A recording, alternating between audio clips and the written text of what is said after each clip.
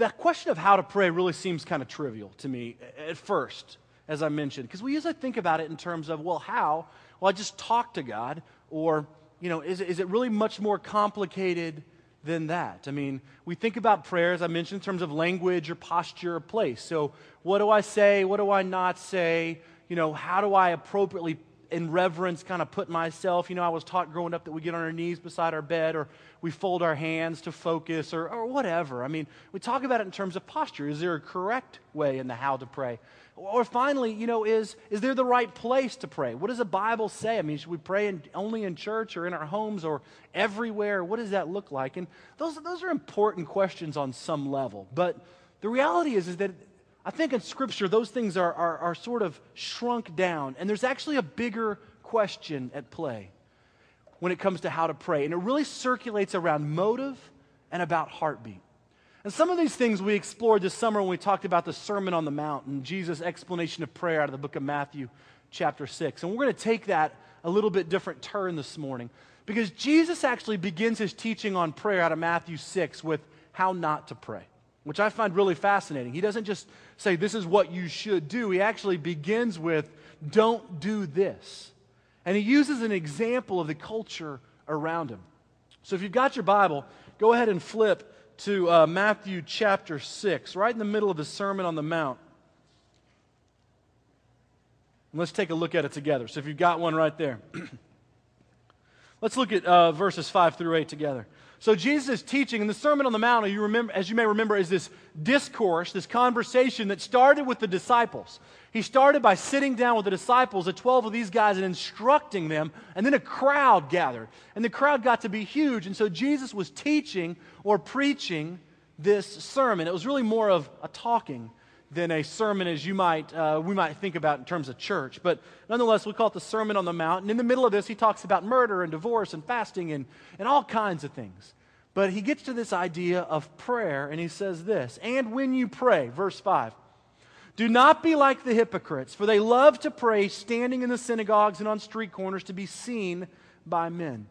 I tell you the truth, they've received their reward in full. But when you pray, go into your room, close the door, and pray to your Father who is unseen. Then your Father who is unseen sees what is done in secret and will reward you.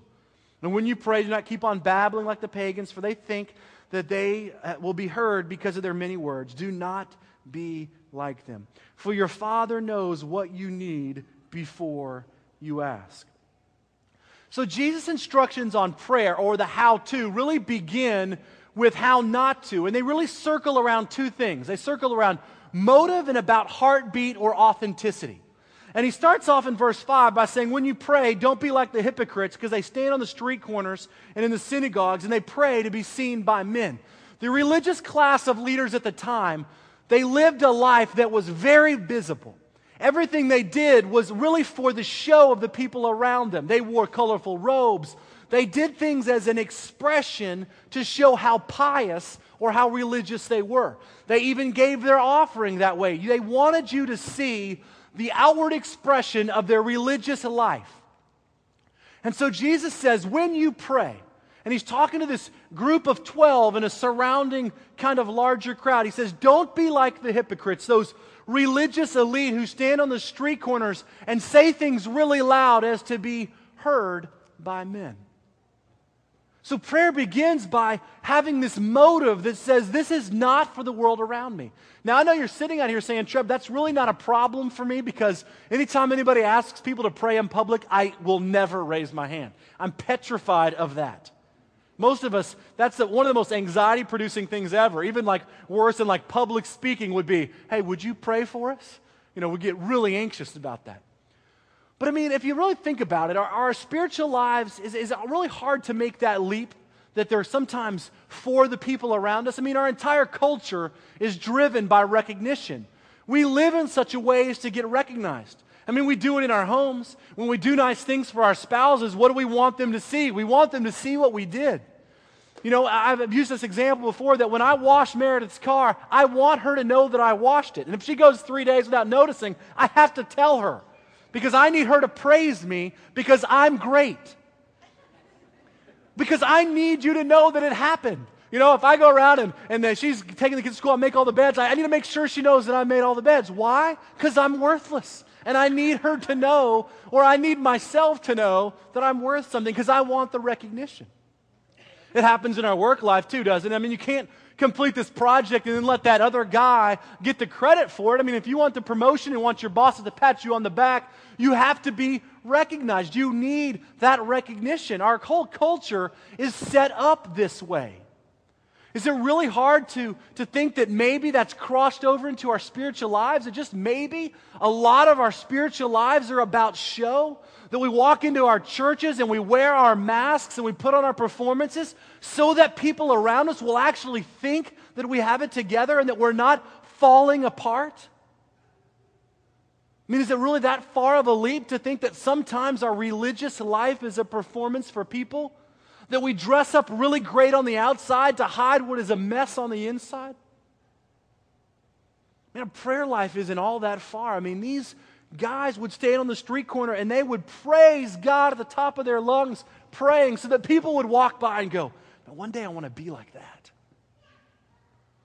We all know people like that in our churches that we so aspire to be.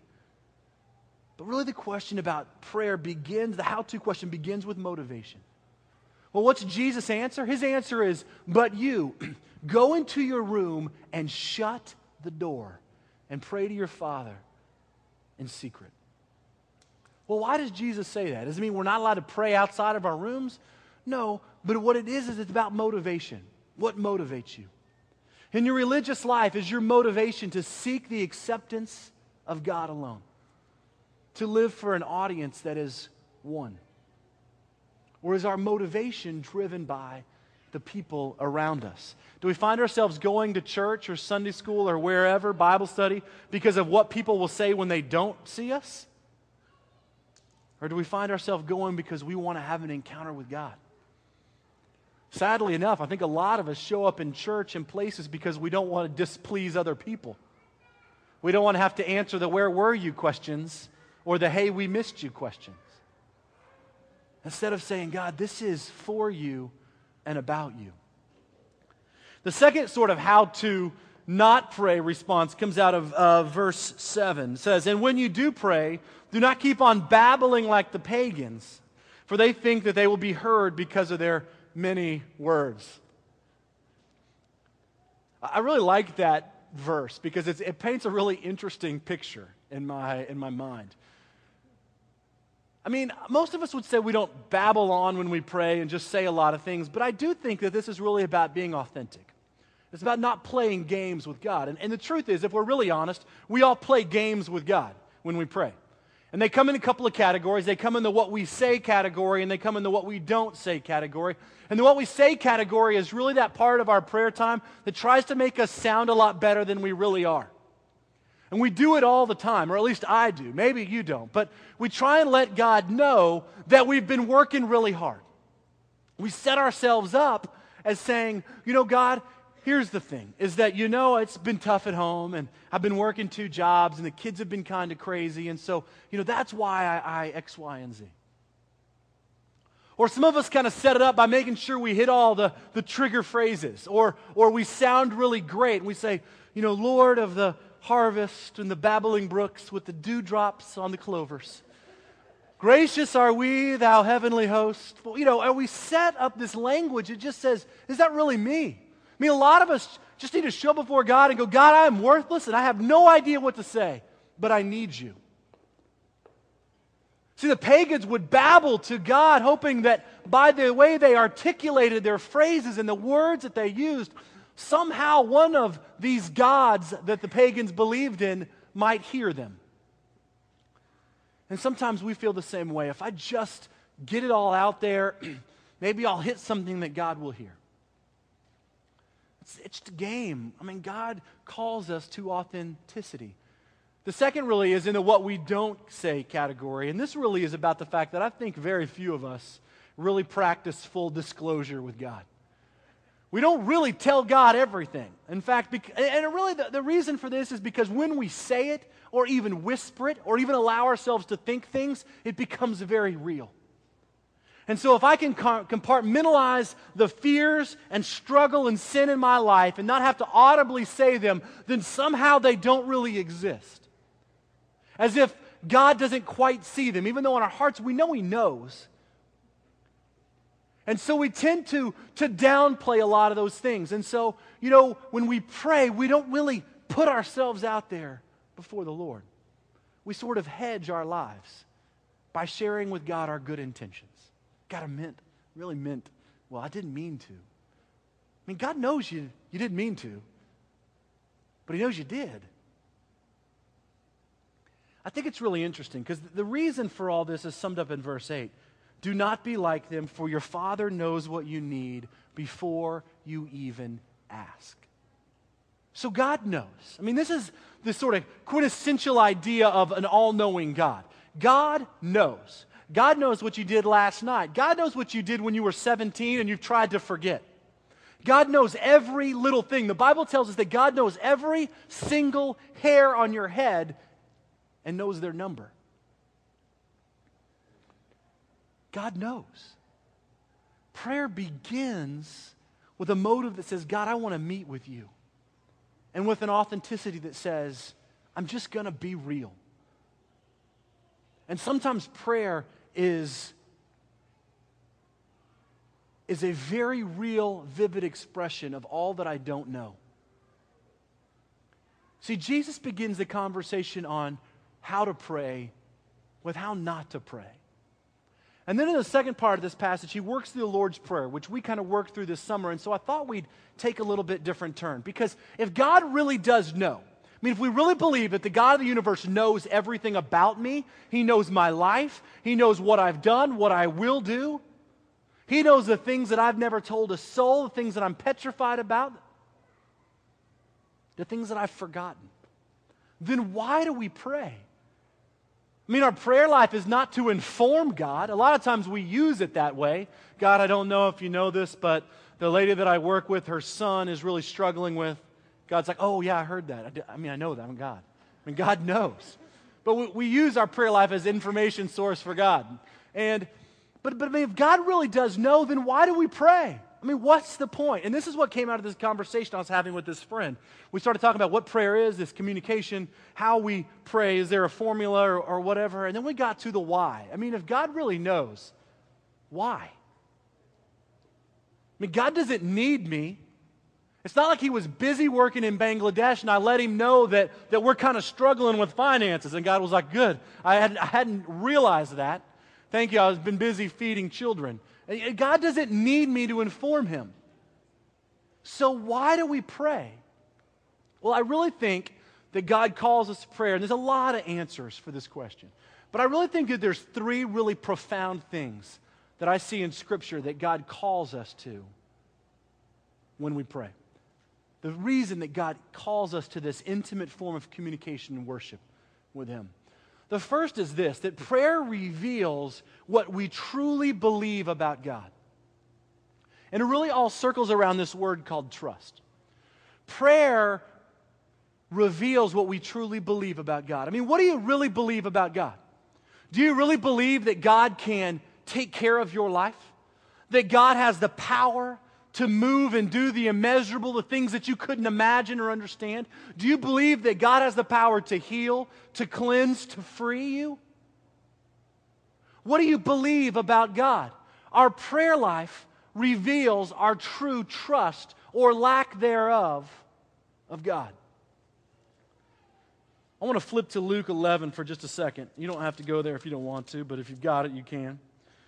Jesus is teaching in the book of Luke on prayer. Very similar kind of contextual setup to what He's doing in Matthew. And He says this. He says, so I say to you, ask and it will be given to you, seek and you will find, knock and the door will be opened. For everyone who asks receives, seeks finds, and him who knocks the door will be opened. Everyone's kind of heard that passage probably. It's attached to Jesus' teaching on prayer, interestingly enough. But listen to this, verse 11. Which of you fathers, if your son asks for a fish, will give him a snake instead?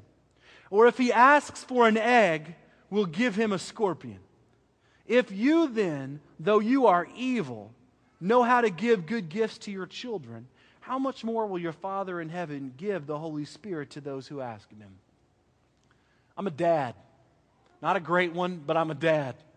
And I know this, that when my children come to me and they say, Dad, I'm hungry, I want to feed them. I give them food. They don't come to me and say, Dad, we're starving. And I say, great, go eat some dirt. We got plenty of it. Jesus says that when your son comes to you, your child comes to you, and they ask you for food, they ask you for an egg, who gives them a scorpion? When they ask you for fish, you don't give them a snake. But you who are evil, meaning we are sinful. Treb Prater is an absolute sinful mess. Yet I know how to give the gift that my son is asking for, food, to him, the good gift. Jesus says, how much more will your Father, creator and sustainer of the universe, give to you when you seek Him? Do we really believe that and trust that God is big enough to answer our prayers? That when we go before the Lord and we say, God, I am in desperate need of this, that God will really meet us there? Do we believe in a God that is powerful enough to take care of our lives, to answer our prayer and meet our needs? See, I believe God calls us to pray because it reveals our trust or lack thereof on Him. And I can tell you, there's been many times in my life where I've gone before the Lord and I've just said, I have got no idea what to do, and I am petrified. But God, help me trust You. And right now I'm having a hard time. Prayer is where we truly come face to face with what we believe about God. Do you believe that God is big enough to meet not only your needs, but to answer your heart? The second thing I see that prayer, really why God calls us to pray, is that prayer is where we surrender our will to the will of God. Prayer is where we surrender our will to the will of God. Now think about this for a minute. You remember at the end of Jesus' life, He had just, right before He goes to be crucified, He had just spent time in the upper room with the disciples. They've broken bread. He's washed their feet. Judas has left to betray Him. They sing a hymn, and He takes the 11 disciples that are remaining, the 11 remaining disciples, and they go out to the Garden of Gethsemane. Jesus knows in a few short hours there's going to be a group of men that come and arrest Him and take Him off. He knows that He's going to be crucified and murdered. He invites a few of His close followers and His group of disciples to come and pray with Him in the middle of the night. They go off. It says after they walk for a little while, Jesus falls to His knees and He begins to pray. And He says this. He says, Father, if there is any way that You can take this cup from me, then please. Meaning, Father, if there is any way that there is another option than what is getting ready to unfold.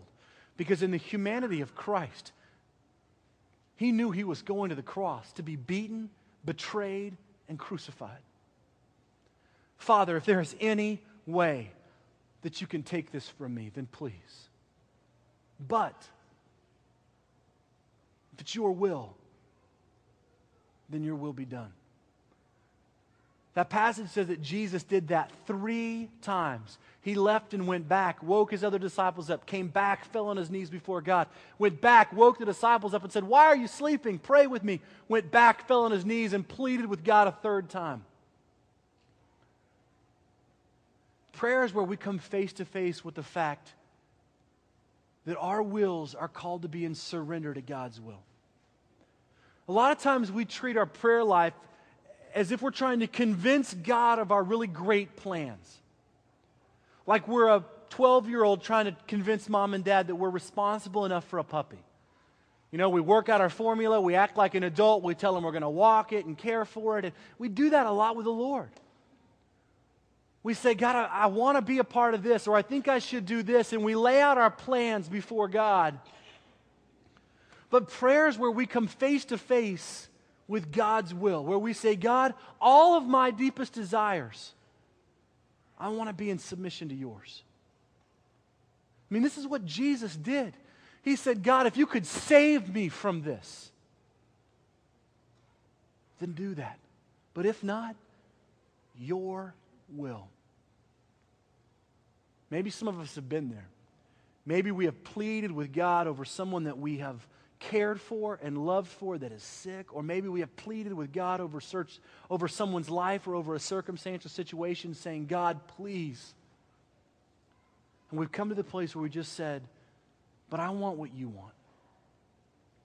And show me how to trust you. Prayer is where our wills surrender to the will of God, not where we convince God of how great our plans are. And finally, the third reason I think that God calls us to pray is because prayer is where we get involved in this deep, rich, intense relationship with God. I mean, imagine your greatest human relationship, that intimate relationship. Maybe it's a husband or wife, maybe it's a friend, maybe it's a parent, maybe it's a whatever, but that intense human relationship where you share joys and triumphs, hurts, concerns, fears, where you cry and laugh, where you share that part of life where there are no secrets. I mean, do you know that the God of the universe desires that relationship with you and I? That intimacy, that triumphs and joys and fears and failures. Prayer is where we come face to face with a God who wants a deep, rich, intimate relationship with us. And that relationship is not just based on needs.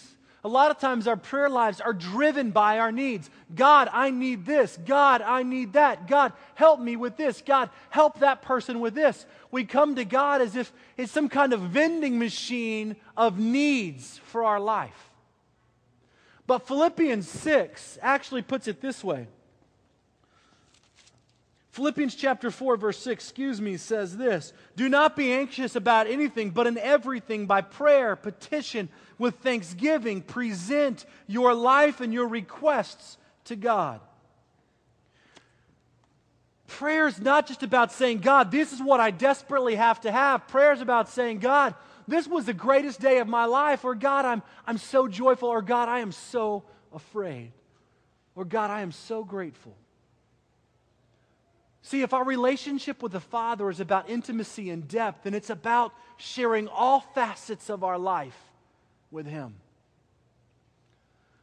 But sadly, for a lot of us, prayer is that last resort, like we talked about at first. It's just sort of that, my last desperate attempt, because this thing seems out of my control. But God wants this intimate relationship with us all the time. See, prayer is where we expose what we truly believe about God, where our will surrenders to where His will is, and where we can celebrate and have deep, intimate life with the Father. Now, there is a caveat here I've got to have you understand. This intimate relationship with the Father only comes through Jesus Christ. We do not have access to holy, mighty God apart from Jesus Christ. So just praying to God without a relationship with Christ does not give us intimacy. The Bible tells us that the only way to the Father is through the Son. That we have to surrender our lives to Jesus Christ, which gives us access to holy, mighty God. The question really is, what is prayer to you? I mean, what does it become in your life, maybe? Is it the central place of life, of relationship and community with the Father? Deep, intense trust and expression?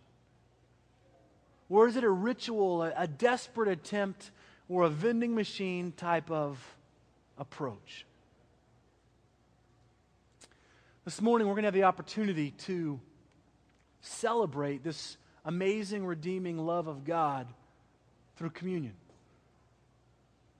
And part of preparing our hearts and our minds and our bodies for celebrating with God is about turning over and releasing our own nature to God's nature. So I'm going to invite you, before we step that direction, to just ask God to move in your heart and prepare you for this form of worship. Take a look at this video as we set our hearts up for the Lord.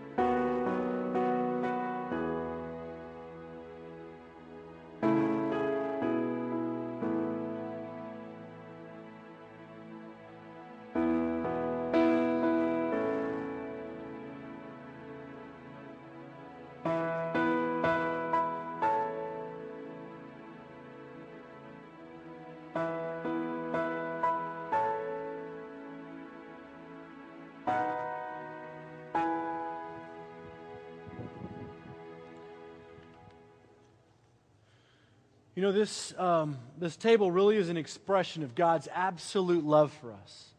It's an expression of a Father that would send His Son to die, to give us life. It's a reminder of the fact that we have a God that is so desperately in love with us that He sent His Son Jesus to die on a cross that we might have fellowship with Him. This table is not a denominational table. It's actually open to all who profess trust in Jesus Christ. To all those who say, God, you love me and sent your Son Jesus to give me life. To all those who have placed their faith and hope in Jesus. And you may remember the setting. On the night before Jesus was betrayed, He was sitting with His disciples in the upper room. He had just washed their feet, and He was preparing them for His departure. This table reminds us of that night. It reminds us that we have a God who is intimately in love with us. Let's pray together. Holy God, we thank You for the opportunity to gather here today, to celebrate this sacrifice of love together. God, we thank You that this table is a reminder of Your desperate love for us. And that as we share it together, we are drawn to You and reminded of our absolute need for You. We ask these things in Jesus' name. Amen.